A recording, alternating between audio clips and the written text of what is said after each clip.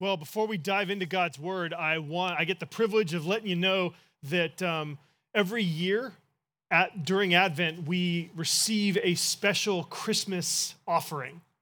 So we do a special Christmas offering every year. We ask everyone to give above and beyond their normal giving, so that towards something special, towards something that's going to make a big impact. The idea is that all of us can give and all of us should be generous, but we realize that especially at Christmas time, if we can pool our gifts together, we can make a larger impact on our church and on the city. And this year, we are going to work together to make a huge impact. And I know that lots of organizations at the end of the year ask you for money. Like everyone sends out their mailers, everyone sends out their emails asking for year-end gifts. And I want to just ask you the question, what if your year-end giving could actually make a difference in San Diego?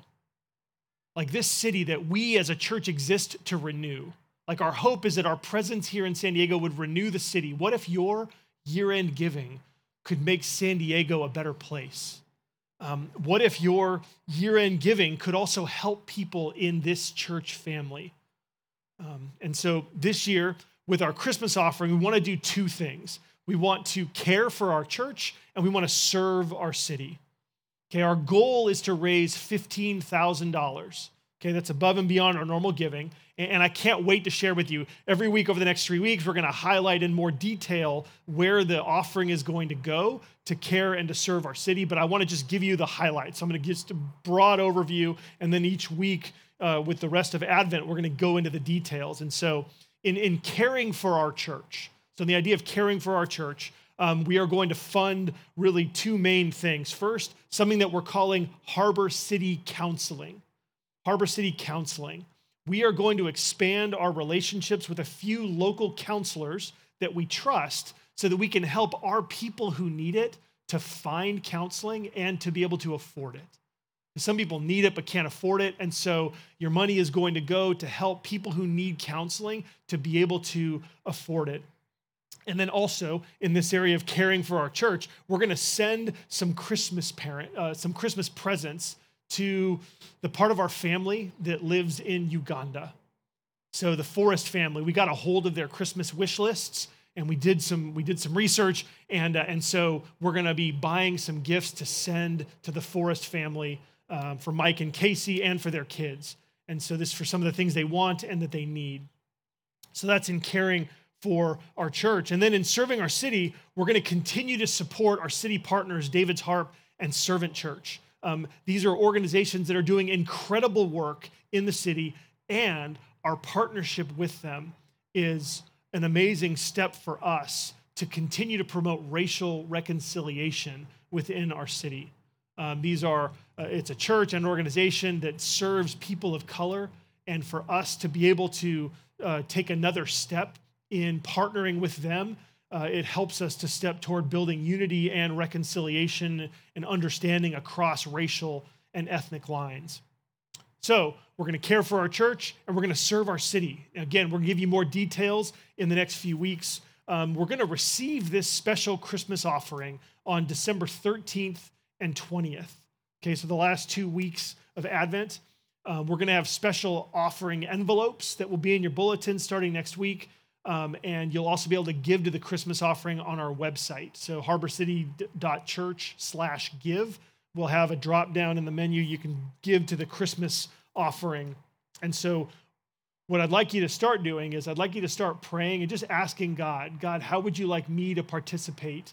And how much would you like me to give to be able for us to make this significant impact? So let me pray, and then we'll transition to God's word. Pray with me. Father, thank you that at a time like Christmas, when you have given the most incredible gift to us, we can take some special funds out of our even sacrificing what we would normally buy and do good for others. That we can imitate you in the gifts that we give. We pray that you would bring blessing not only to the money that's raised, but to our growing partnership with our city partners, but even for us to be able to care for each other in more particular and more personal ways. And so bless our Christmas offering. And now as we turn to your word, we pray that you would open our hearts and help us to begin again to see the glory of Christmas and all that it means. We pray this in Jesus' name. Amen. Okay, so Advent is the 4-week season before Christmas that remembers that God himself came to earth. Like, I don't want that to lose its specialness. Like, as much as we celebrate it every year, you have to realize that's amazing news that God came to earth in Jesus.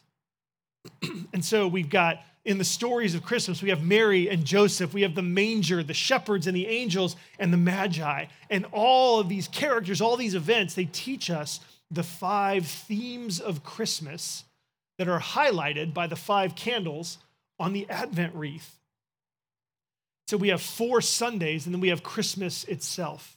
And the first candle on the Advent wreath is the prophecy candle.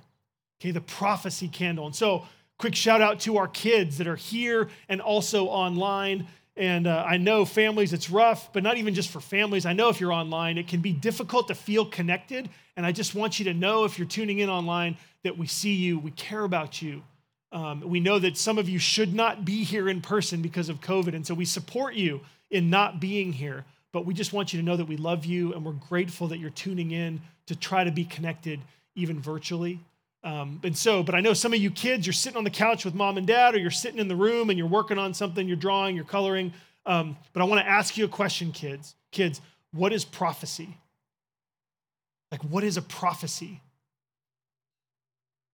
It's prediction, right? It's a prediction about something that's supposed to happen in the future. Well, with God, when it comes to God, prophecies become something really special. Become really special because with God, prophecies are his promises. Prophecies are the promises that God makes. And if you read the Old Testament is full of promises that God made. Right? There's so many promises for God to save his people, to rescue them from sins that they commit, to rescue them from the hurt and the pain and the anguish that comes from what other people do to us. And God made promises to both to come and to be with his people. And so this week, the first Advent candle, we celebrate that on Christmas, God's promises come true in Jesus. That the promises of God come true in Jesus. And so this is what Christmas is. It's one of the themes that God makes all these promises and they come true when Jesus comes to earth. And so as I was thinking about Christmas, I want to ask all of you a question. How's your wish list coming? Right? How's your Christmas wish list? Have you done it? Like, I think Amazon is one of the most popular wish lists, I think, around. And the wish list asks you the question, like, what do you want for Christmas? Right? What do you want for Christmas? We have a multi-billion-dollar industry that is built around us trying to get more and more and more stuff.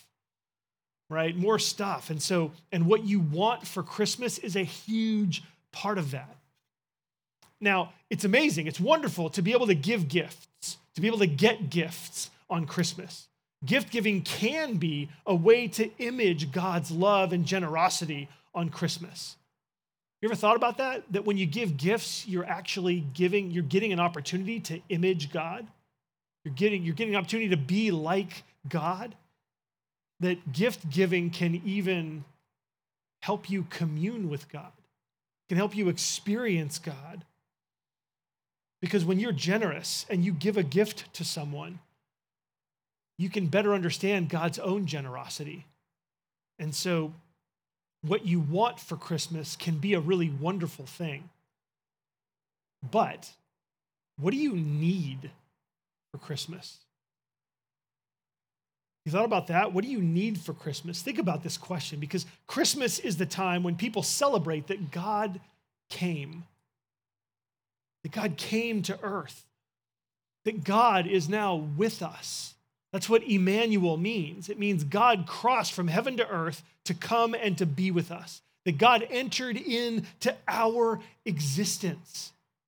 That God joined himself to us. Like, God honored us as human beings by becoming one.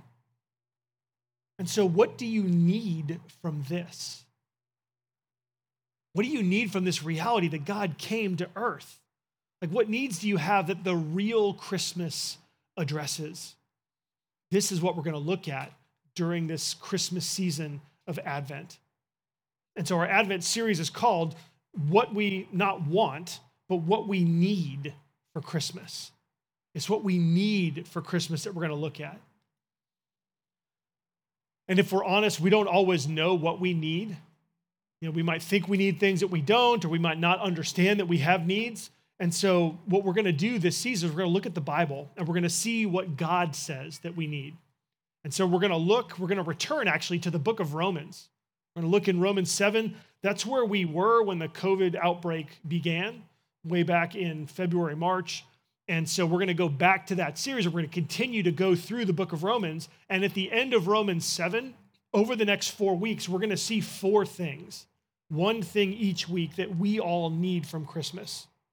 Okay? And we're going to see that as Jesus meets these needs, as Christmas comes and ministers to us where we need it, it's going to bless us, it's going to change us, and it's going to help us to share the joy of Christmas with others. And so today we're going to see first on our Christmas need list, the first thing that we need from Christmas is a promise. Okay, we need a promise. And we're going to focus on Romans 7, verses 18 and 19, but I'm going to start reading from verse 8. And these verses are in your bulletin. There's a place there to take notes as well. And so this is Romans 7. We're going to start in verse 8. It says this, but sin, seizing an opportunity through the commandment, produced in me all kinds of covetousness. For apart from the law, sin lies dead. I was once alive apart from the law, but when the commandment came, sin came alive and I died. The very commandment that promised life proved to be death to me. For sin, seizing an opportunity through the commandment, deceived me and through it killed me. The law is holy and the commandment is holy and righteous and good. Did that which is good then bring death to me? By no means. It was sin producing death in me through what is good, in order that sin might be shown to be sin, and through the commandment might become sinful beyond measure. So there's some confusing stuff here. And it's just, Paul is describing, the author here, this is the guy who wrote half the New Testament, he's describing his struggle with not doing what he wants to do. He's describing that there's something going on inside of him that he doesn't like, and it causes him to do awful things. So, verse 14, he says, for we know that the law is spiritual, but I am of the flesh, sold under sin. For I do not understand my own actions. For I do not do what I want, but I do the very thing I hate. Now, if I do not do what I want, I agree with the law that it is good. So now it's no longer I who do it, but sin that dwells within me. Okay, then we're going to camp out here on verses 18 and 19 today. He says, for I know that nothing good dwells in me, that is, in my flesh. For I have the desire to do what is right, but not the ability to carry it out. For I do not do the good I want, but the evil I do not want is what I keep on doing.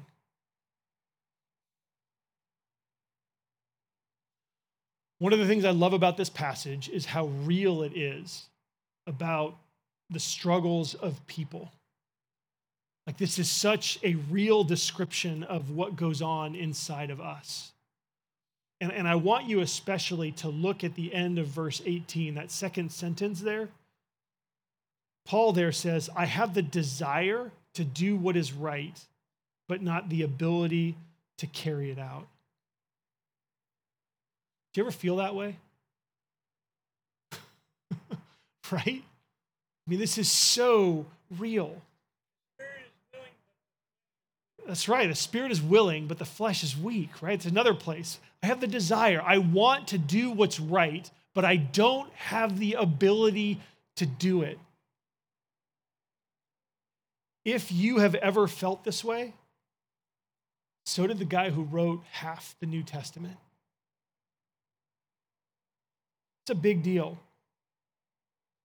I want to, but I can't. I want to, but I can't. I want to, but I can't. The reason that this is in the Bible is because God wants you to know that this is part of a relationship with Him. Some people have a misguided notion that when you begin to follow Jesus and God rescues you and you're born again and all these amazing things happen where God's Spirit is poured in you, that all of a sudden now you don't sin anymore. All of a sudden now you live above sin. You're not enslaved to sin anymore, and that God is working in you, and so you just don't do those things anymore. And this verse, I think, encourages us that actually that's not the whole story. It's not the whole story. And so this is one of the things that I love about the Bible, that it speaks in ways that surprise us with its honesty about human experience and how difficult things can be. Most people are not willing to admit these things about themselves. And so I believe that God inspired Paul to write this to make room for it in the church, to make sure that everyone would know that if this is your experience, you're not alone. I want to say it this way, and I want you to hear this. I want to give this to you as a gift because this is what God is saying to us today. Sometimes all that you have to offer to God is that you didn't want to. Okay, there are times when you are filled with God's Spirit, when you are excited about loving Him and loving other people. There are times when you are triumphant over sin, when temptation comes and you're like, I'm not doing that. Are you crazy? I'm not doing this. Like, that's my old self. That's not who I am anymore. Oh no, I love Jesus and I'm putting Him first, right? There are times when people will come and push all of your buttons, and somehow, by the miracle of your union with Jesus, you respond and you're like, Father, forgive them. They don't know what they're doing. You respond to their anger with patience, right? You respond to their slander with forgiveness. But then there's other times, right? There's other times where the only thing that you have to offer to God is after you failed to say, God, I really wish I hadn't done that.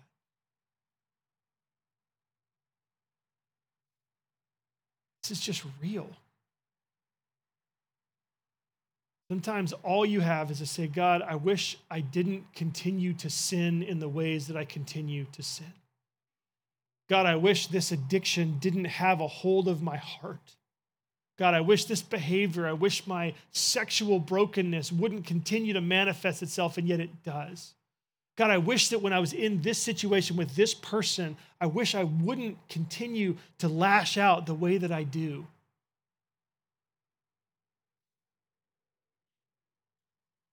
If you've ever felt this way, so did the apostle that Jesus Himself called.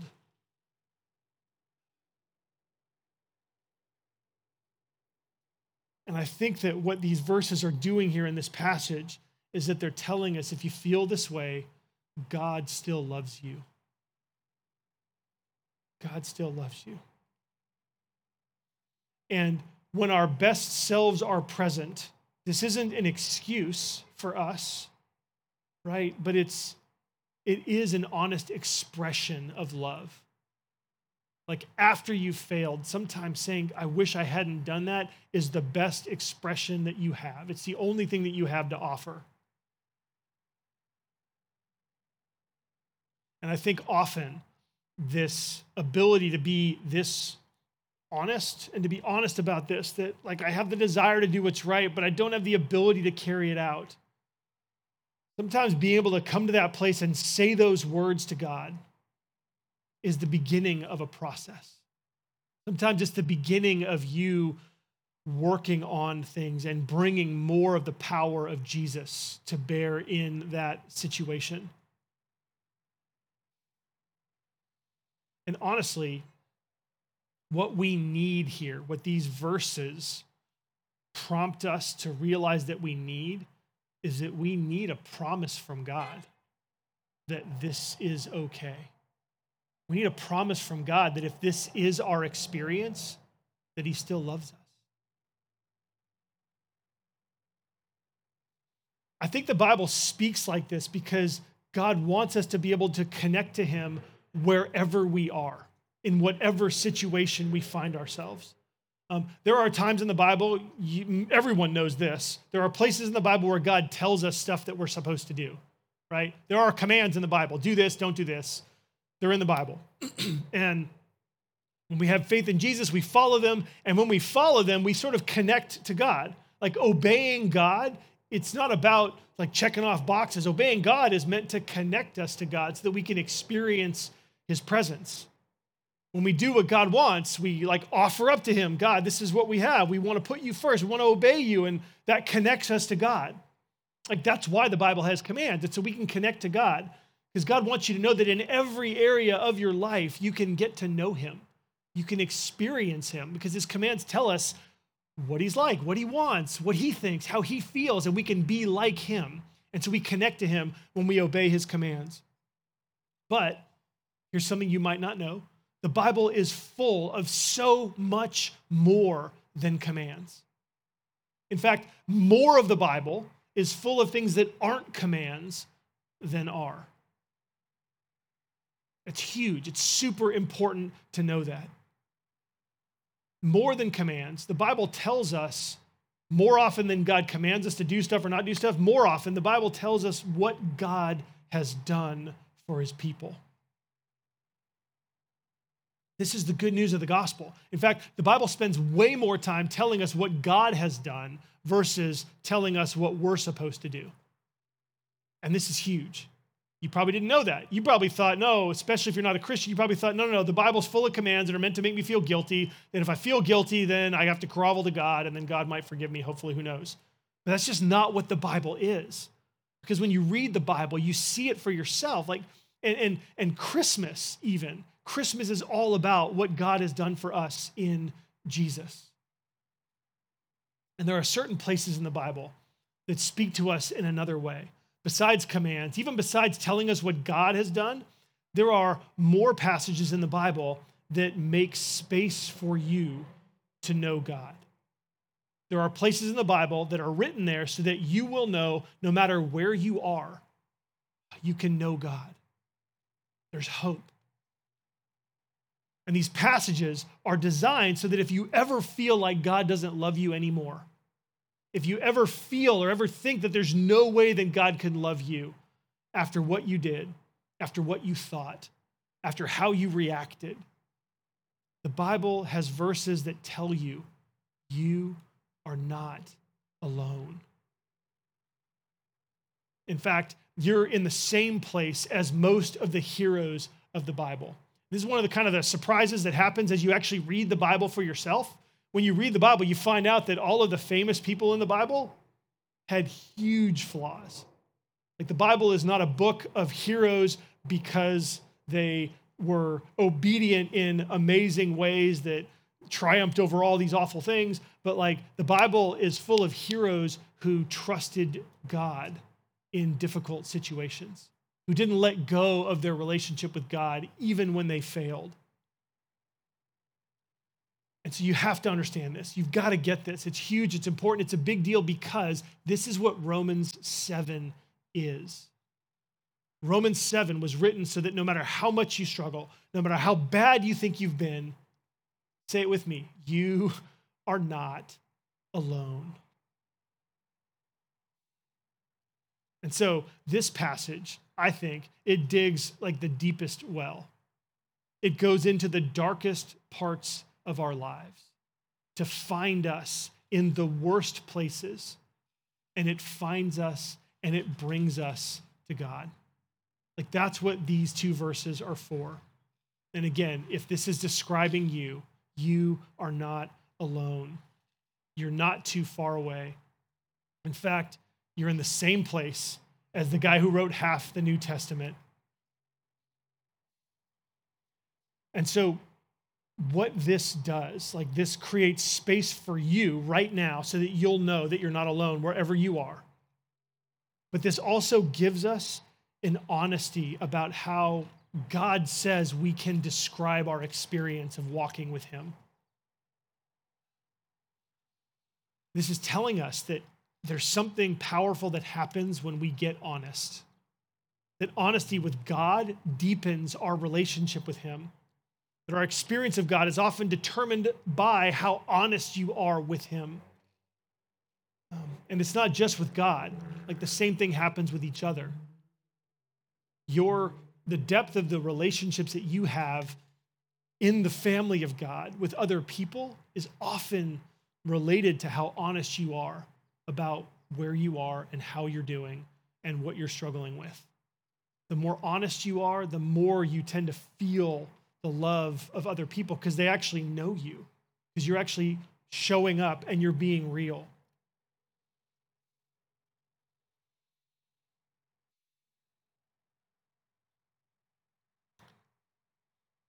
And I think for me, as I read, if you just read these verses, I think it's great that they experience, or it's great that I find my own experience, and I find that this is a description of my own experience in life, my own struggles. But this highlights the fact that we need a promise from God. We need a promise from God that when all we have to offer him is that we didn't want to, we need a promise from God that says, that's enough. Like, that's acceptable.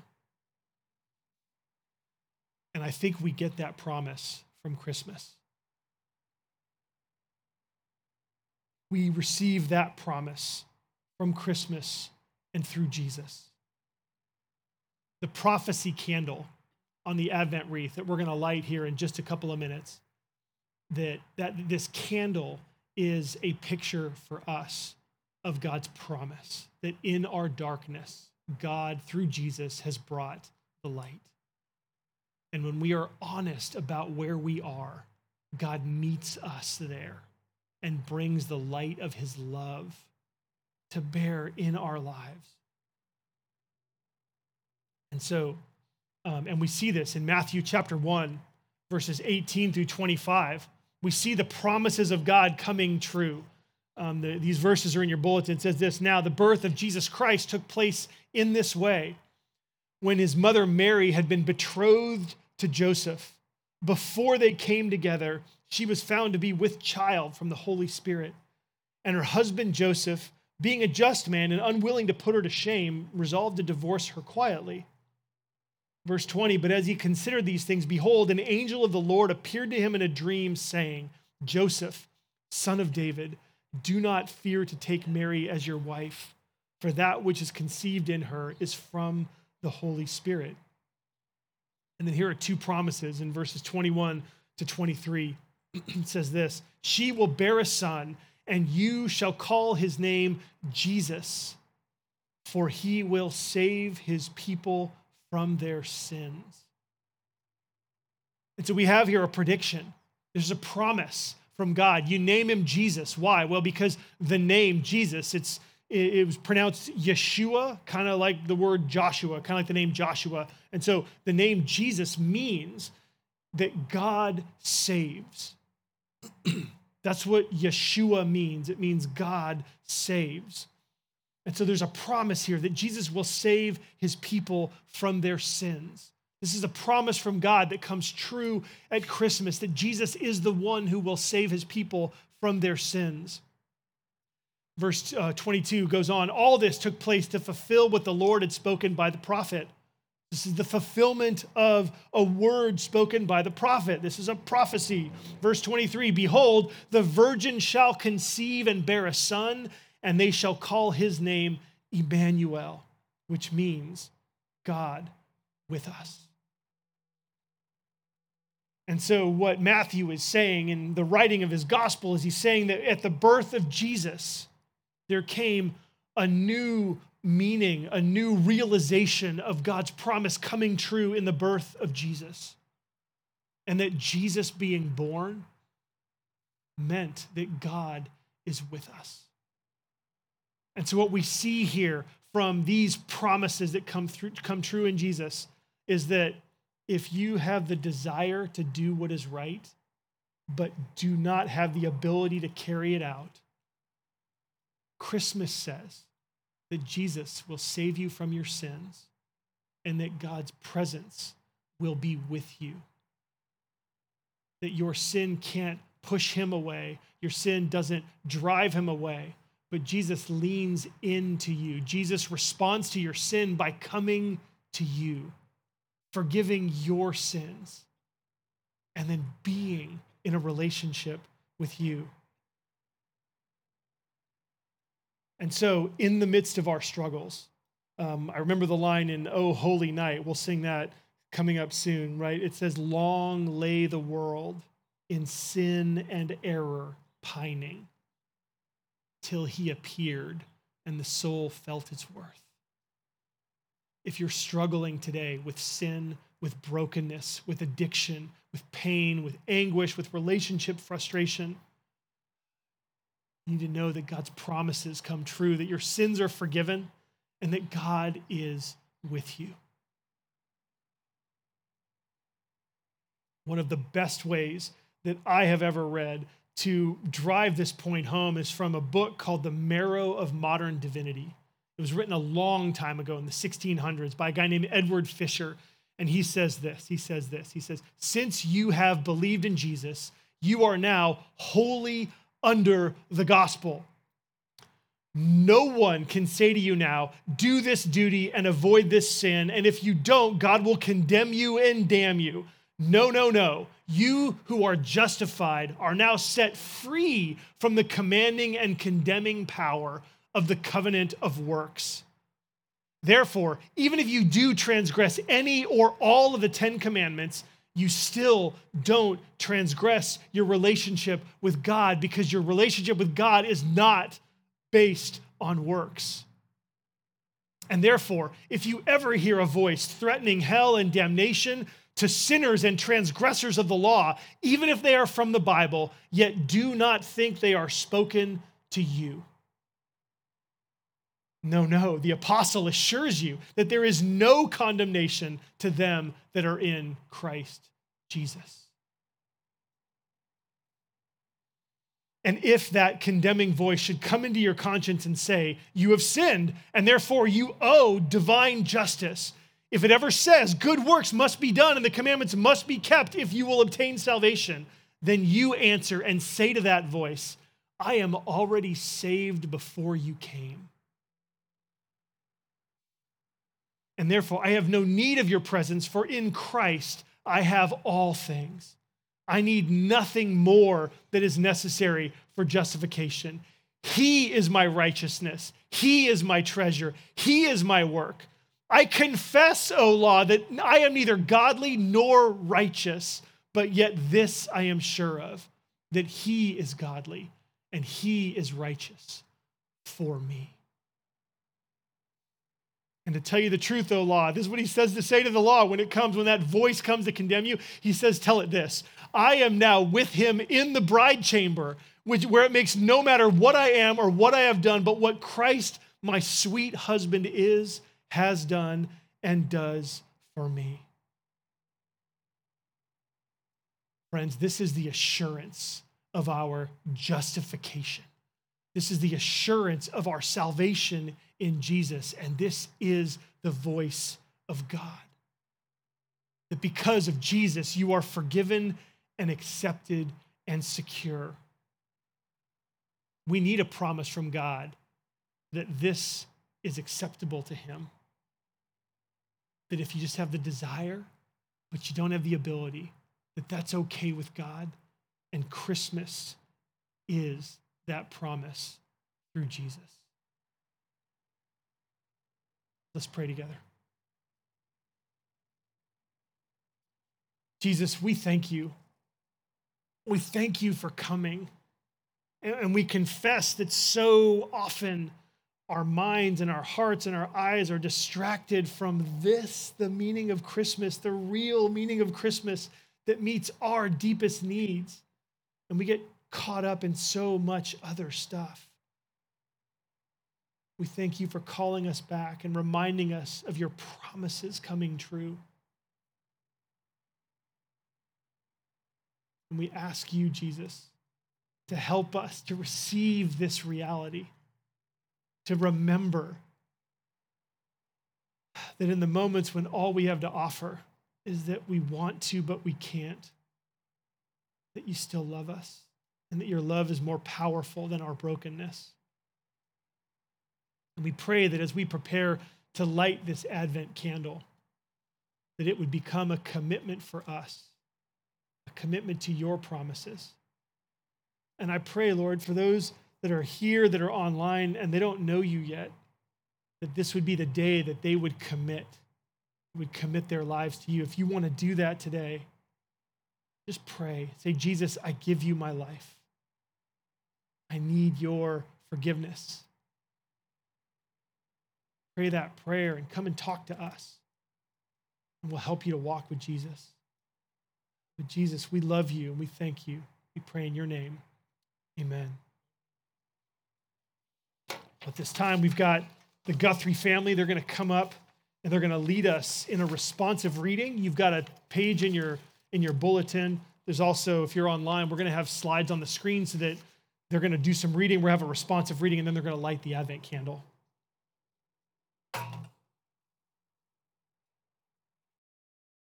Good morning, everyone. Isaiah 9:6. The people who walked in darkness have seen a great light. Those who dwelt in a land of deep darkness, on them has light shined. For to us a child is born, to us a son is given. Why do we light the Advent candle?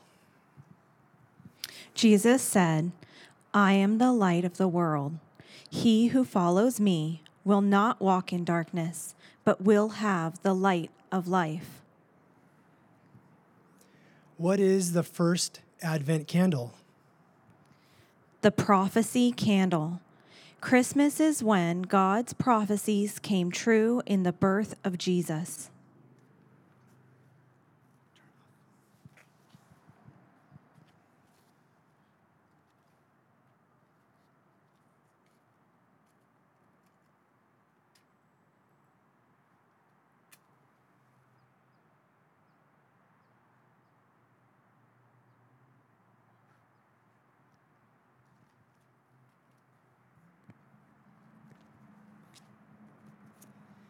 Jesus is our salvation. He saves those who confess their sins. Jesus, we confess that often we are not what you created us to be. Sometimes all we have to offer you is that we didn't want to do what we did. From our darkness, we look for the light of your promises. You are the way God's promises come true. You came to save us from our sins and to accept us as we are. In lighting this candle, we receive the good news of Christmas.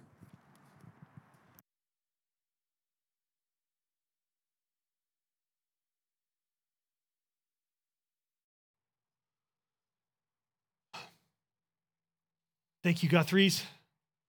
We want to remind you each week that to be able to give to support the church in its worship and its work. So we talked about the Christmas offering before. That's a special offering. We want to remind you that as we enter into December, it's important to remember your normal giving, your normal tithes and offerings that you give to support the work of the church. So I want to encourage you to do that. There's a basket next to the sound table that you can put your gifts in. There's giving envelopes in your bulletin. You can also give online. I figured out the way to do text to give, and once you set up your account, it's super easy. Once you have your account set up to just text the amount that you want to give, you can do that as well. But I just want to encourage you again, as the year comes to an end, to continue to support our church so that we can continue to be a blessing and bring not only the assurance to our own hearts, but be able to spread the real meaning of Christmas in the city. So let me pray. Father, thank you for the greatest gift that you have given us in Jesus. Receive our gifts, whether we give them today or we give them during the week online in different ways.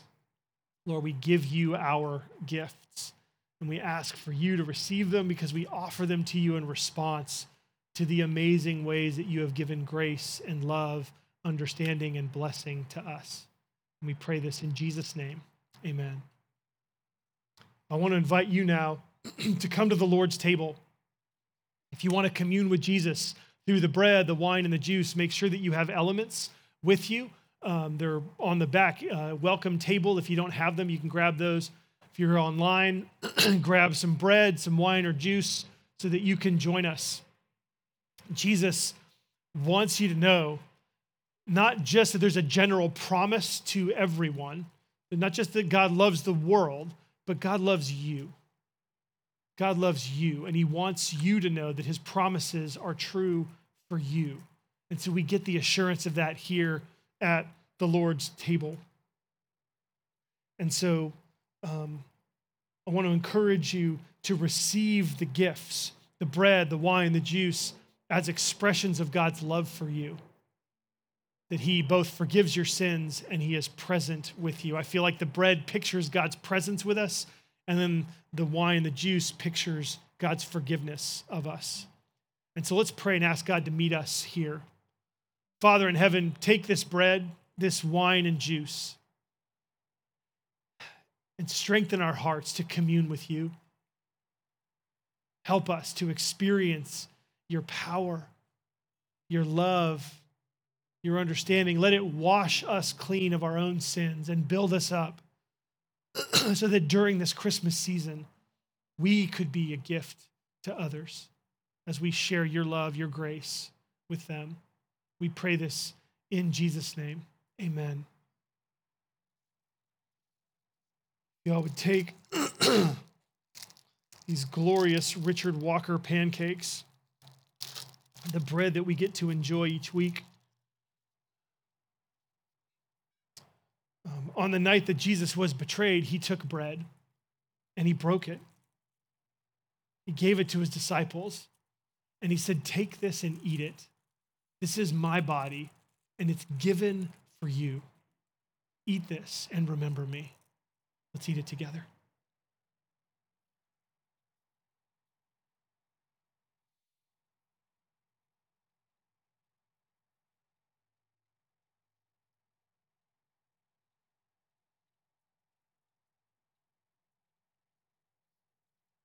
May the body of Christ assure you of his presence with you now throughout your week. And then Jesus took the cup. He gave it to his disciples. He said, "This cup is the new covenant in my blood. My blood will be shed so that your sins would be forgiven. Drink this and remember me." Let's drink it together.